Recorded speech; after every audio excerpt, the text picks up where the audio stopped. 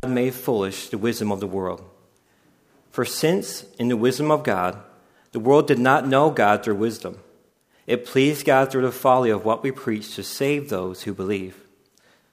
For Jews demand signs and Greeks seek wisdom, but we preach Christ crucified, a stumbling block to the Jews and folly to the Gentiles.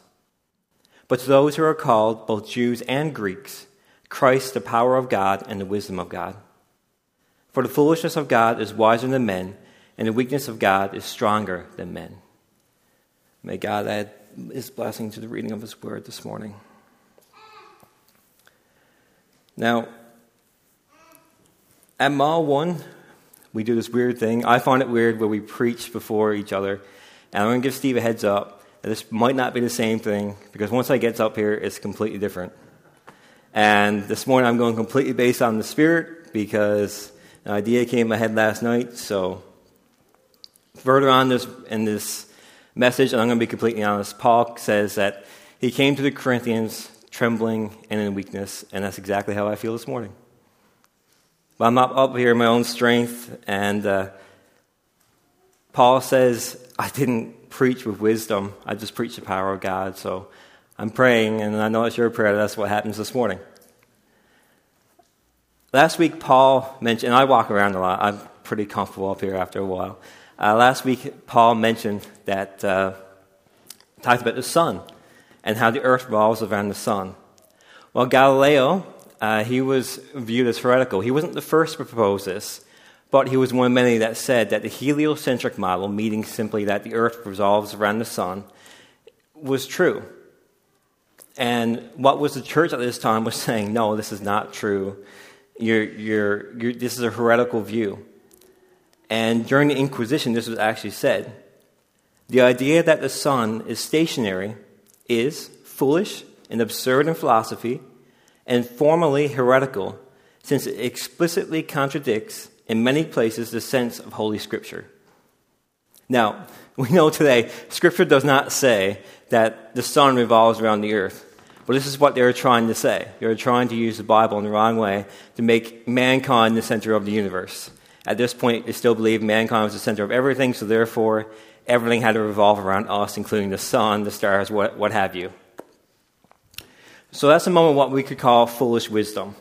Okay, we can look back in hindsight. Hindsight is 20/20, and we can say, although they thought it was foolish, it was actually a golden nugget of wisdom. It was true. Whereas today, we have people who the world would say is wise, but are actually quite foolish. Take Bertrand Russell, for example, who was a British philosopher. And he said, religion is something left over from the infancy of our intelligence. It will fade away as we adopt reason and science as our guidelines. Now, Bertrand Russell passed away almost 50 years ago. And we still see religion, not just Christianity, but religion in general, as a main staple in society. It has yet to pass away. So obviously there's something wrong there. If after 50 years that he thought this was going to happen, and no, he's dead, and we still have religion, we're still going strong. He was foolish to think so. So very early in this passage, before we get to what I'm speaking on, Paul is saying to the Corinthians that they shouldn't be divided. See, they had placed their faith in men. Paul says, I'm hearing from you that, one says, I follow Apollos, or I follow Paul, or I follow Cephas, which is Peter, or I follow Christ. And Paul goes to say, what are you getting on with? He says quite sarcastically, has Christ been crucified, or has Christ been divided? Is the one that you place your faith in, has he been divided so that you had these divisions within yourself? He does it so sarcastically. Obviously Christ is not divided. He's not split up into pieces. So why do you find yourself split up into pieces? And this is where we come into our passage where he goes on to break down their wisdom, and he breaks down their faith in their leaders and where their faith should actually be placed. But before we get into that again, I really want to give you a history of the crucifixion. Because Paul talks a lot here about the foolishness of the cross, of the message of the cross. And the foolishness, I don't think we can fully appreciate today because we haven't experienced what a crucifixion is. We don't have that in our culture. We don't have a shame-based culture here. So crucifixion at its very core was meant to torture someone. It wasn't meant to kill because there were much more efficient ways to kill someone. They tortured someone to the very end that they could, and then they died that way. It wasn't just a method to kill, it was pure torture. These people would be beaten, they would be whipped or flogged, and then they would be strung up in this cross, nailed to it, in a very uncomfortable position where they wouldn't be able to exhale. So after being beaten, after being whipped, having your bare flesh exposed, they would have to push themselves up, whether through nails in their feet or their hands, and excruciatingly push themselves up just so they could breathe out, and then slump back down again and do it all over again. And there was no escape from this. Imagine the pain, imagine that excruciating feeling of having to push yourself up again and again just so you could breathe out. And this would go on until either they lost strength and they could no longer push themselves up, or the Romans, to quicken the death, would break their legs so that they couldn't push themselves up. And I use the word because the word had to be used to describe the pain that was on the cross, and that word is excruciating. That's where that word comes from. It's for the pain that was inflicted on the cross. One person even describes crucifixion as this: the most vicious and torturous, and one of the most effective means of depravity that humanity has ever created. It was shameful for a Roman to even think about crucifixion. They wouldn't even talk about it. We talk about it today like it's no big deal, but they wouldn't even talk about it. It was something that was literally for the worst of society, and you were shamed beyond belief. It would not be a topic of discussion at your dinner table. You wouldn't find it there. And the Romans, Justin Martyr said this is the Romans' view. For the Romans declare that our madness, that Christians' madness, consists in this: that we give to a crucified man a place second to the unchangeable and eternal God, the Creator of all. For they do not discern the mystery that is in this. So the Romans actually thought that Christians were mad, that they would even worship a crucified man. This is how shameful and ridiculous this idea seemed. Why would you worship a crucified man? He has brought shame. He is shamed beyond belief. He has been killed with criminals, the worst death that we conceive of. He has received. Why would you worship a man like this? To put it in the modern day terms, David Platt says this: imagine taking a successful, well-dressed man with a nice job, a big house, and a cool car, and a free-thinking woman who thrives on her independence, and then leading them to a garbage dump where a naked man hangs by nails on a tree covered in blood and telling them, "This is your God." They will laugh at you, may possibly feel sorry for the man, and almost certainly will move on with their lives. Can you imagine how crazy that would seem today if you were to lead someone out into the woods and there was a man crucified and you said to someone, "This is your God right here"? What do you think they would say to you? They would think you're absolutely insane. Why would God put himself through this misery? If it was God, as they said, why can't you get yourself down? Why would you be so shamed as to be strung up naked there? This is the reality of what Jesus Christ went through, but also what Paul is saying. This is why it was foolishness. It doesn't make sense in our mind. We think God as being the highest being. Yes, he is holy. Yes, he is good. Yes, he is righteous. And we struggle to accept and realize that God, being all that, would go through such shame and suffering. But yes, this is the message that we preach. I want you to look at the very first verse in this passage here. It says, "For the word of the cross is folly to those who are perishing, but it is the power of God to us who are being saved." Now, my first point is this morning. The message of the cross either empowers us or it hinders us. In order to show you that this morning, first, I want to look at two phrases here. One being perishing and one being saved. Those are action words there. So what Paul is saying is that there are two groups of people. Either we are moving towards perishing, dying day by day, or we are moving towards being saved, being made more and more like Christ through the power of the Holy Spirit day by day. There's two groups of here that Paul is saying. So either we are empowered by God because we have realized the truth that has been revealed through the crucifixion, and we are able to have a right relationship with God, and through the Holy Spirit we become more and more like Christ, or we reject this and we stay spiritually dead and we become more and more dead inside. That's the reality of the world that we sit in today. Either we believe in Christ and we have hope and a peace, or we leave it up to ourselves and we stumble over it. We find it hard to accept. And I find a lot of that is from our pride. We as human beings, we're a prideful race. We're proud in our actions, we're proud in our achievements, we're proud in our work and our efforts. You ask anyone, what do you work for? You're proud of what you do at work. Are you proud of what you do? Are you proud of your family? Are you proud of this boat you built? Are you proud of this shed you built? Whatever have you, we are proud in what we do. So it's hard for us to accept this because it means we have to take our pride down a notch.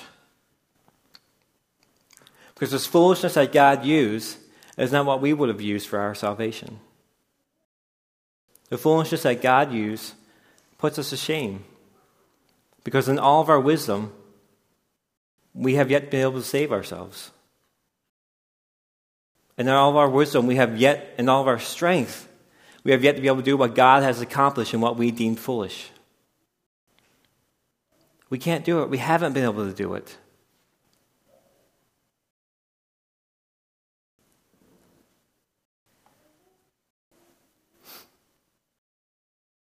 Just imagine what Christ went through on that cross.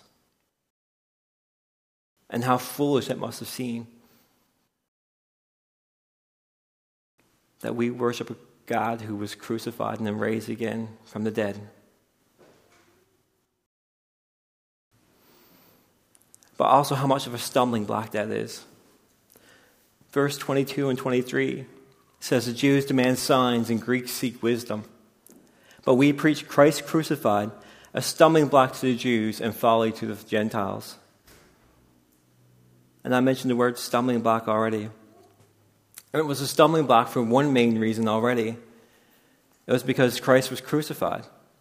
Deuteronomy 21:23 says, "If anyone is found guilty of an offense, deserving the death penalty, and is executed, and you hang his body on a tree, you are not to leave his corpse on a tree overnight, but are to bury him that day. For anyone hung on a tree is under God's curse." So already Christians are going to the Jews, believing in who they say is God, is cursed. How can God be cursed? How can a God who is holy, who is righteous, who is pure be cursed? And Paul references this in Galatians 3:13. He says, "Christ redeemed us from the curse of the law by becoming a curse for us. Because it is written, 'Cursed is everyone who is hung on a tree.'" So Christ took on the curse so that we may be set free. But yet that was a stumbling block. It was hard to accept that God could possibly lower himself to the point of being crucified on a cross, which gives you a new respect for Philippians 2, where it says he humbled himself even to the point of being crucified on a cross. The Jews would have found this so hard to accept, that God could possibly take on a curse, and for us, for our benefit. But this was also foretold, so in a sense, they shouldn't have been surprised. For example, Isaiah 8:14 says, He will be a sanctuary, but for the two houses of Israel, he will be a stone to stumble over, and a rock to trip over, and a trap and a snare to the inhabitants of Jerusalem. How do you not see this coming? I mean, we can look back in hindsight, but God said, I'm going to put a rock in your path to make you stumble. So why would God make his people stumble? Along with this, Isaiah 28:16 and Psalm 118:22 both reference this block and say that it would be turned into a cornerstone. The stone the builders have rejected will be turned into a cornerstone. And a lot of you probably already heard this, but I'm going to say anyways, a cornerstone will be placed by which all the measure of the building will be built on. If the cornerstone was off level, the rest of the building would be off level. Christ is our cornerstone by which the church is built on. Jesus is our measuring point. If he was off level, then the church would be off level, but he is the thing by which we measure all things by.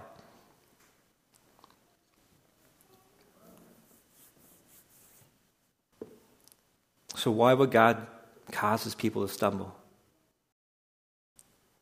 Well, first off, the Jews had an agreement with God, a covenant. It was a physical one, and that was through the act of circumcision. Okay? So it was a physical covenant, and they clung to their heritage. They were proud to be Jews. They were proud to be God's holy people. Whether they hung on to it just marginally or they were faithful, devout Jews, they hung on to this, that they were God's chosen people. But God was more focused on the physical, on the spiritual salvation than he was physically. Jews were looking for a physical salvation. They were looking for a Messiah that would come and save them physically from Roman reign.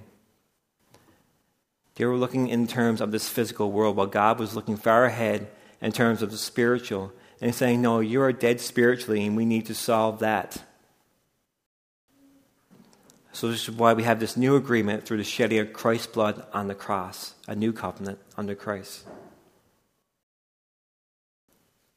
This is why it was a stumbling block. God also wanted to show them, no, yes, it's important that you are my people, but you cannot claim that alone. That alone is not going to earn your salvation.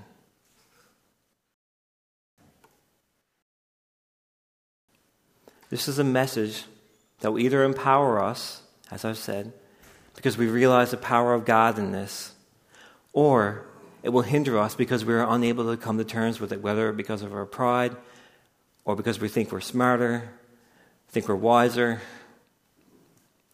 This is the message. In order to accept this, we have to humble ourselves, which is point 2. The message of the cross humbles us. Because when we realize this message, we realize how much we fall short. Verse 21 says, For since in the wisdom of God the world did not know God through wisdom, it pleased God through the folly of what we preach to save those who believe. We preach foolishness. And we have to humble ourselves and realize that this message sounds ridiculous. We have to humble ourselves and realize, as I've said, that we could not earn this ourselves. That God has taken what we deem foolish, what was probably the lowest idea, and brushed her aside. You wouldn't even talk about a dinner table, and God's like, I'm going to use this to bring about your salvation, which you have yet to be able to attain by yourself. And we can never attain our own salvation. That's humbling. As I said, we like to pride ourselves on what we can do, but then God took probably the least thing in our society and used it for what we couldn't do. But not only that, not only do we fall short, but other religions fall short. In Islam, even if you follow the 5 pillars, if you keep them faithfully, the 5 pillars of their faith, and you were to meet Allah, you're still not guaranteed that you're getting in paradise. It's up to Allah, and essentially by His good graces, if He's in a good mood, if He's going to forgive you or not. Whether you follow the 5 pillars or not, you're not guaranteed when you get there. In Buddhism, you're going to be reincarnated again and again, and you may reach nirvana. In New Age thought, we simply take God and we put ourselves in that place, so that solves nothing. Because we know how messed up we are. We fall short. All of our ideas, all of our attempts to reach God, to make ourselves right with God in our own strength, have failed. And then God takes what's foolish and does what's infinitely greater than what we could ever do. That puts us in our place. Because God says, you can't do it. No, you can't do it. You got it wrong. I have to do this. In order to show you, I'm going to use the most thing that is probably the most foolish and ridiculous idea, and I'm going to use that for your salvation so that you see my power, so that you see that I'm the one that gives you salvation. How humbling is that?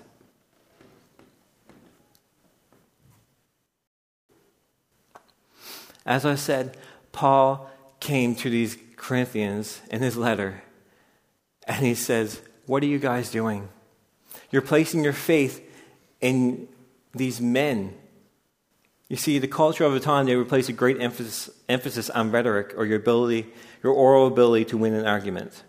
So the greater you were in your speech, the greater honor you had in society and the more followers you would have. But Paul says to them later on in this letter, he says, listen, I did not come to you with superiority of speech or wisdom, and I was with you in weakness and fear and in much trembling. This is Paul. He said he came to him in weakness and in fear and in much trembling. And he says, I didn't come to you with wisdom to begin with. And he goes on to say, he preached in demonstration of the Spirit and of power, so that your faith, so that the Corinthians' faith, would not rest on the wisdom of men, but on the power of God. He's bringing them back and saying, guys, I came to you. I wasn't wise when I came to you. I wasn't the greatest speaker. And I did that so that you would see the power of God through my words anyways. So that you would be saved through the power of God, not human wisdom. Now, no doubt Paul could have been rational to them. He could have led them to God based on rationalism, but he knew the culture, he knew where he was, so he removed that and he just went to them with God.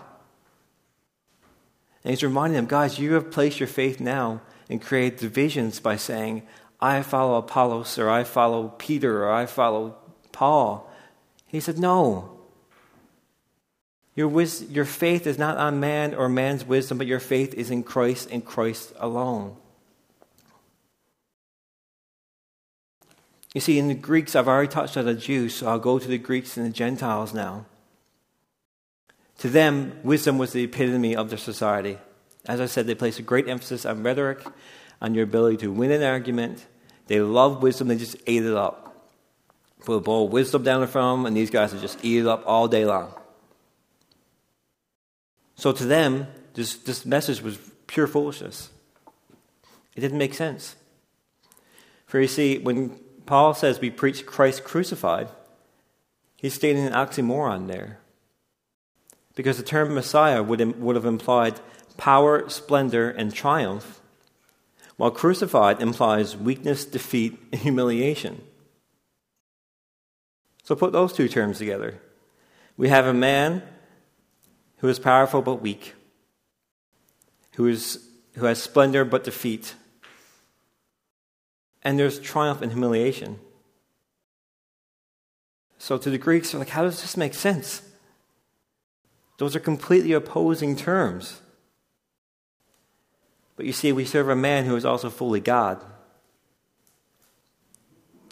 So therefore, in his weakness there is power.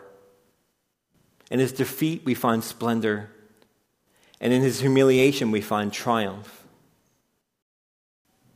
That's how we interpret that. That in God's weakness we find his power, the power of the gospel. In his defeat there is splendor, but Christ was seated at the right hand of God. And in his humiliation, there was triumph, and that was triumph over the sin in our lives. And that was, sin was defeated. He triumphed over his defeat on the cross, over being humiliated. Which is why God says he will destroy the wisdom of the wise when Paul quotes the Old Testament early on. And he goes on to say, guys, where's the scribe? Where's the debater here? You guys pride yourself on wisdom. You pride yourself on what you know. But which one of you could have done this? Which one of you could have accomplished this? God has put us all to shame. He has humbled us all.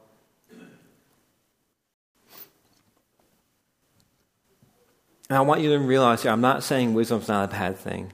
I'm not saying it's not good for us to get degrees and degrees and degrees like Steve Da. I'm not saying it's not good for us to study and to know our things. That's not the idea here. The idea is here who or what we place our faith in. And that's what Paul was addressing here. Is that you guys can be smart. You guys can have wisdom. That's great. But we do not place that above Jesus Christ and his bride, which is the church. We do not place that above who we place our faith in. And this leads us to my third point, which is that the power of the message of the cross is stronger than anything we could ever accomplish. For you see, the last verse here, verse 25, clearly states God's foolishness is wiser than human wisdom, and his weakness is stronger than human strength. Figure that out. God in his weakest moment, which was at the cross, by the way, was still stronger than anything that we could do in our own strength. And I looked it up, and the 2019 World Strongman winner was a man called Martin Lassie. Okay? So I looked up a couple of these things that these tests have to go through, and I am not a strongman. I will tell you that. They have to lift up these big stones, and they can weigh up to 350 pounds. And they pick them up off the ground and put them up on a pedestal. 350 pounds. That's almost two of me. Not only that, but there's a dumbbell press that's like over 200 pounds. It's almost putting a me over your head and doing this with me. That's strong. You guys don't seem impressed, but I'm impressed. Like, you see these men doing it, and I'm like, I can't do that. Like, what kind of determination do you have to do this? I mean, these are strong men. But yet, you know where I'm going with this. Even in that strength, God in his weakness on the cross was stronger than that. Any feat you can think of a human being doing, whether it be climbing Mount Everest or what have you, God's accomplishment on the cross was still greater than anything we could accomplish. And it's stronger than anything we can accomplish. You see, I've mentioned a couple of times about how we need to place our faith in Christ. And when we do that, we realize the power of the message of God, that there is power in that we are set free in that. And this idea is not a new one. For in Romans 1:16-17, it says, "For I am not ashamed of the gospel, for it is the power of God for salvation to everyone who believes, to the Jew first and also to the Gentile. For in it the righteousness of God is revealed from faith for faith, as it is written, the righteous shall live by faith." But what are we placing our faith in? For the Corinthians, they had stumbled and they had started putting their faith in their men and their great leaders. For us, where do we put our faith? Do we rest alone in Christ? Do we realize that what he accomplished is far more than what we could ever accomplish? And for the Corinthians, this probably started with preferences. They probably preferred this guy to preach over another. And no doubt we have our own preachers, some who we relate to more than others, some who can explain Scripture to us better than others. But that's not who we place our faith in. We could have worship leaders or musicians that we prefer on Sunday over others. But again, that's not who we place our faith in. We might be able to personally get more from the service because of this, or more from the Word of God for this, but that's not where our faith is placed. What Paul is saying to them and to us is that our faith is only to be placed in Jesus Christ. Because the cross, no matter how foolish, no matter how ridiculous it is the only means by which there is salvation. So as I said, we can't do it on our own. We fall short.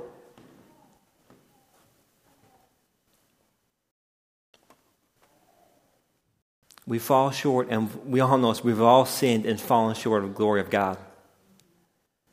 We all fall short. To sin means to miss the mark. If any of you have been axe throwing or have done archery or even shot a gun, you know what it's like to miss the mark. No matter how hard we try, we keep missing the mark. And that was the problem of our sin. That's the problem of our human attempts. We keep missing the mark. So when we place our faith in Christ, we have to do that, place our faith simply in Christ. Because if we don't, then we're saying to Christ, your sacrifice was not enough. When Jesus said, "It is finished," he meant it is finished. There's nothing more for you to do. I'm sure we've all been to the point, and I'm guilty of this, where you've done something, you've screwed up, you've messed up, and you go to God, "I'll do better. I'll be better. I promise." What you're saying to God then is like, your sacrifice is not enough. I'm going to make this right. I'll be better next time, I promise. I'll get it right next time. But God's saying, no, you place your faith in me, and I'll help you through it next time. Not in your strength, but in mine. When we go to God and say, "God, I'll do better," you're rubbing it in his face and saying, no, my actions will earn my salvation. My actions will make me right before you. When all along, the only thing that makes us right before God is Jesus Christ himself. And the fact that we can place our faith in him and we can go to God and we say, "Yes, I'm sinful, yes, but I can claim Jesus. His righteousness is mine because I have placed my faith in him." Do we realize that? Do we realize that truth? Do you realize the freedom that is in that, the power of God that is in that message? And no matter how much you screw up, you can't catch God off guard. When you ask God to save you, when you place your faith in God, he knew what you're going to do. If you walk outside these doors, God knows what you're going to do. You can't catch him off guard. So why do we think we can be so proud in going to God? "God, I'll do better." God knows your heart. He knows you're probably not going to do better. So how dare we? How dare we go to the cross and say that what I have could be better than what you've done? Think about what I've explained crucifixion is. In saying that I'll do better, we're saying to God, my actions in the next few moments are going to be better than the sacrifice you paid. How offensive is that? When Paul is saying place your faith in Christ, he's saying place your faith in Christ and nothing else. Let it be Christ in Christ alone who has paid for your salvation.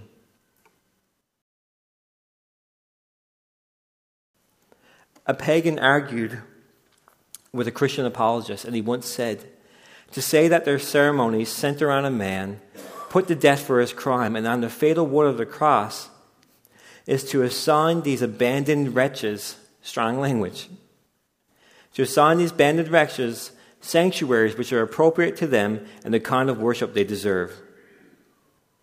So in other words, if Christians are so degenerate or in such a moral intellectual decline that they worship a crucified man, they deserve to worship a crucified man.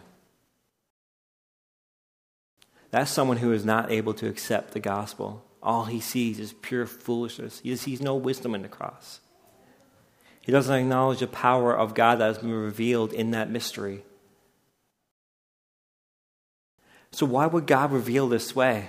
Why would he give us something so hard to swallow? There are two ways we can look at this. Either God can give us multiple ways to him, which I think would be far more cruel. Because if all religions lead to God, Then look at all the strife they have caused, all the fighting, all the wars, all the killing, all the arguing, all the hatred. That would be no God I would want to serve, who would essentially pit his creation against each other. Or then what if God gave us an easy way to salvation? Again, an easy way to salvation would teach us nothing. You know yourself, sometimes we need to learn things the hard way. And it turns out, in regards to God, we need to learn things the hard way. If you have kids, you know. I'm kind of in Matt's shoes. I have a little girl. She's 2. She won't be 3 till December. But I tell you, there's some things that she needs to learn the hard way, and I have to put her in time out, and she cries and cries, but she needs to learn what's good for her. Our salvation that would be easy to accept would be of no benefit to mankind, because we would not humble ourselves to realize how much greater God is than us, or how much wiser or stronger He is.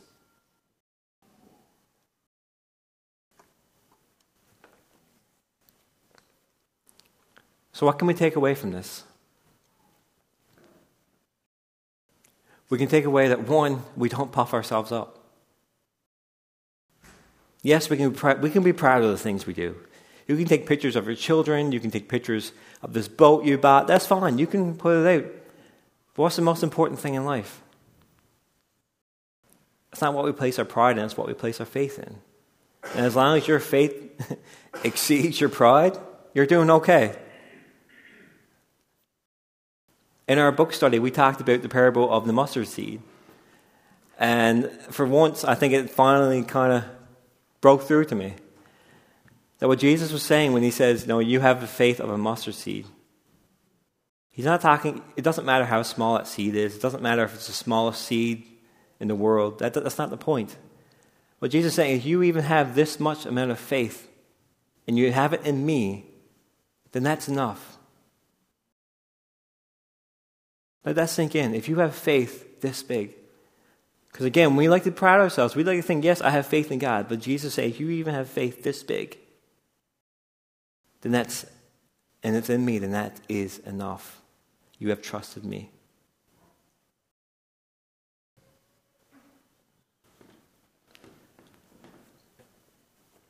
We don't puff ourselves up. But another thing we take away from this is that we rest in God. Because by placing our faith in Jesus Christ, we are at peace with God, therefore we can have peace in God. See, Scripture describes us as enemies of God. But through the sacrifice of Christ, again, who we place our faith in, we are no longer enemies of God, but we become adopted sons. And Paul mentioned this in his prayer before I preached. Thank you for adopting us. By placing our faith in Christ, we become sons and daughters of the one true living God. The God that we were once enemies of, simply because we place our faith in His Son. And if you want to know if we can truly place our faith in God this much, read Romans. Romans 3:23 says that a person is justified by their faith and not their works. Romans 5:1 says that because we have been justified, we are now at peace with God. That's just 2 verses.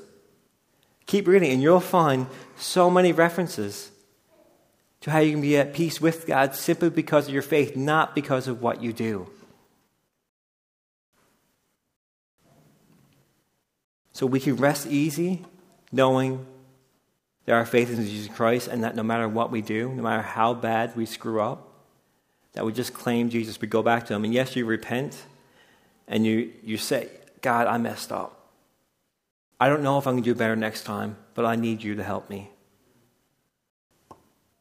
You can be assured that you are at peace with God. You can have that assurance. Know that you are saved. Know that you are His and that you are wholly His. That you are being continually transformed. Again, those two action words at the beginning, perishing and being saved. Being saved is a process. We're continually being made more and more like Christ. So if you mess up, that's fine. You're going to make a mistake. But God will keep helping you do better, not because of your strength, but because of your faith in Him. And again, remember that we do not earn our salvation. We can't come to God and say, I'll do better. We come to God and say, no, God, help me be better. 1 Corinthians, so later on in this book, 1 Corinthians chapter 3, verse 21 to 23, says, so let no one boast in men, for all things are yours, whether Paul or Apollos or Cephas or the word or life or death or the present or the future. So all things are yours, whether it's your teachers, whether it's everything that's here now is yours. All are yours, and you are Christ, and Christ is God's. Everything is in Christ. Be at peace with that. Rest easy knowing that it doesn't depend on you, because again, if it depended on us and our strength, I've already shown you how many times we can fall short. Some of us have probably sinned here on the way to church. Some of us may have sinned here in church. I don't know. We can't get it right. We fall short. But that doesn't mean that we're any less saved. Growing up for me, and this changed thankfully later on, but growing up for me, it was, if I cursed or if I did something, I had to ask for forgiveness right then. Because I was afraid that if God came back in that moment and I didn't ask for forgiveness, I wasn't going to heaven. But then as I grew up, I realized, how little do we think of God's grace? How little do I think of that sacrifice? That God didn't realize that I would think hateful thoughts about someone, or I would get extremely frustrated and may even do something or say something to someone who cut me off when I go down the street, which is a very good possibility. How little do I think of God that I don't think He didn't foresee this and He forgives me anyways? We have that assurance. And the last thing I want us to know, again, is that we are united in Christ by our faith through one Spirit, one body, one church. That there are to be no small divisions among us. Yes, we're going to have our disagreements. We're going to have our likes and dislikes. But we are united in Christ through one faith and one Spirit. We are one body for His glory. And when we leave these doors this morning, bring that hope with you into this world. It's been said, I have a desire to plant a church here. Whether in this dark city, I want to plant a church so that it can be a beacon of light to people to show them who Jesus is. We have that hope. We have that light. This is our message that has brought us life, that has brought us power, and has brought us peace with God. So when we leave these doors, what are we doing with this message? Are we placing our faith in Christ? But more importantly, are we telling others about our faith in Christ? Are we showing them what it means to be a Christian? What it means to truly place your faith in God and say, yeah, I messed up, but my God forgives me anyways. I can't earn it. Are we showing people that they can't earn their salvation? That if you feel lost because you feel you're not good enough, good, because none of us are good enough, and only God is good enough. That's a great place to start with someone. If they already feel they're not good enough, that's a great place. Most of your work is already done for you. How much do we take this message to heart? How much do we place our faith in Jesus Christ? The wisdom of this world is foolish, yes, but the message we preach is foolish, but it is still far wiser than anything that we could accomplish. If you have placed your faith in Jesus already, great. Like I said, go out and share that hope. Be that hope. Be that light for people. Show them the hope that we can be redeemed. And if you haven't, but you want to place your faith in Jesus, then Pastor Steve or any of the elders here will more than gladly talk with you about that and what that means. Because again, it's not a simple decision. Jesus says to count the cost of what it means to be my disciple. So we need to count the cost of what it means to follow Christ above all else, above what society says, above what our family says, our mothers, our fathers, our brothers and sisters. That you have to be able to put Christ first in your life.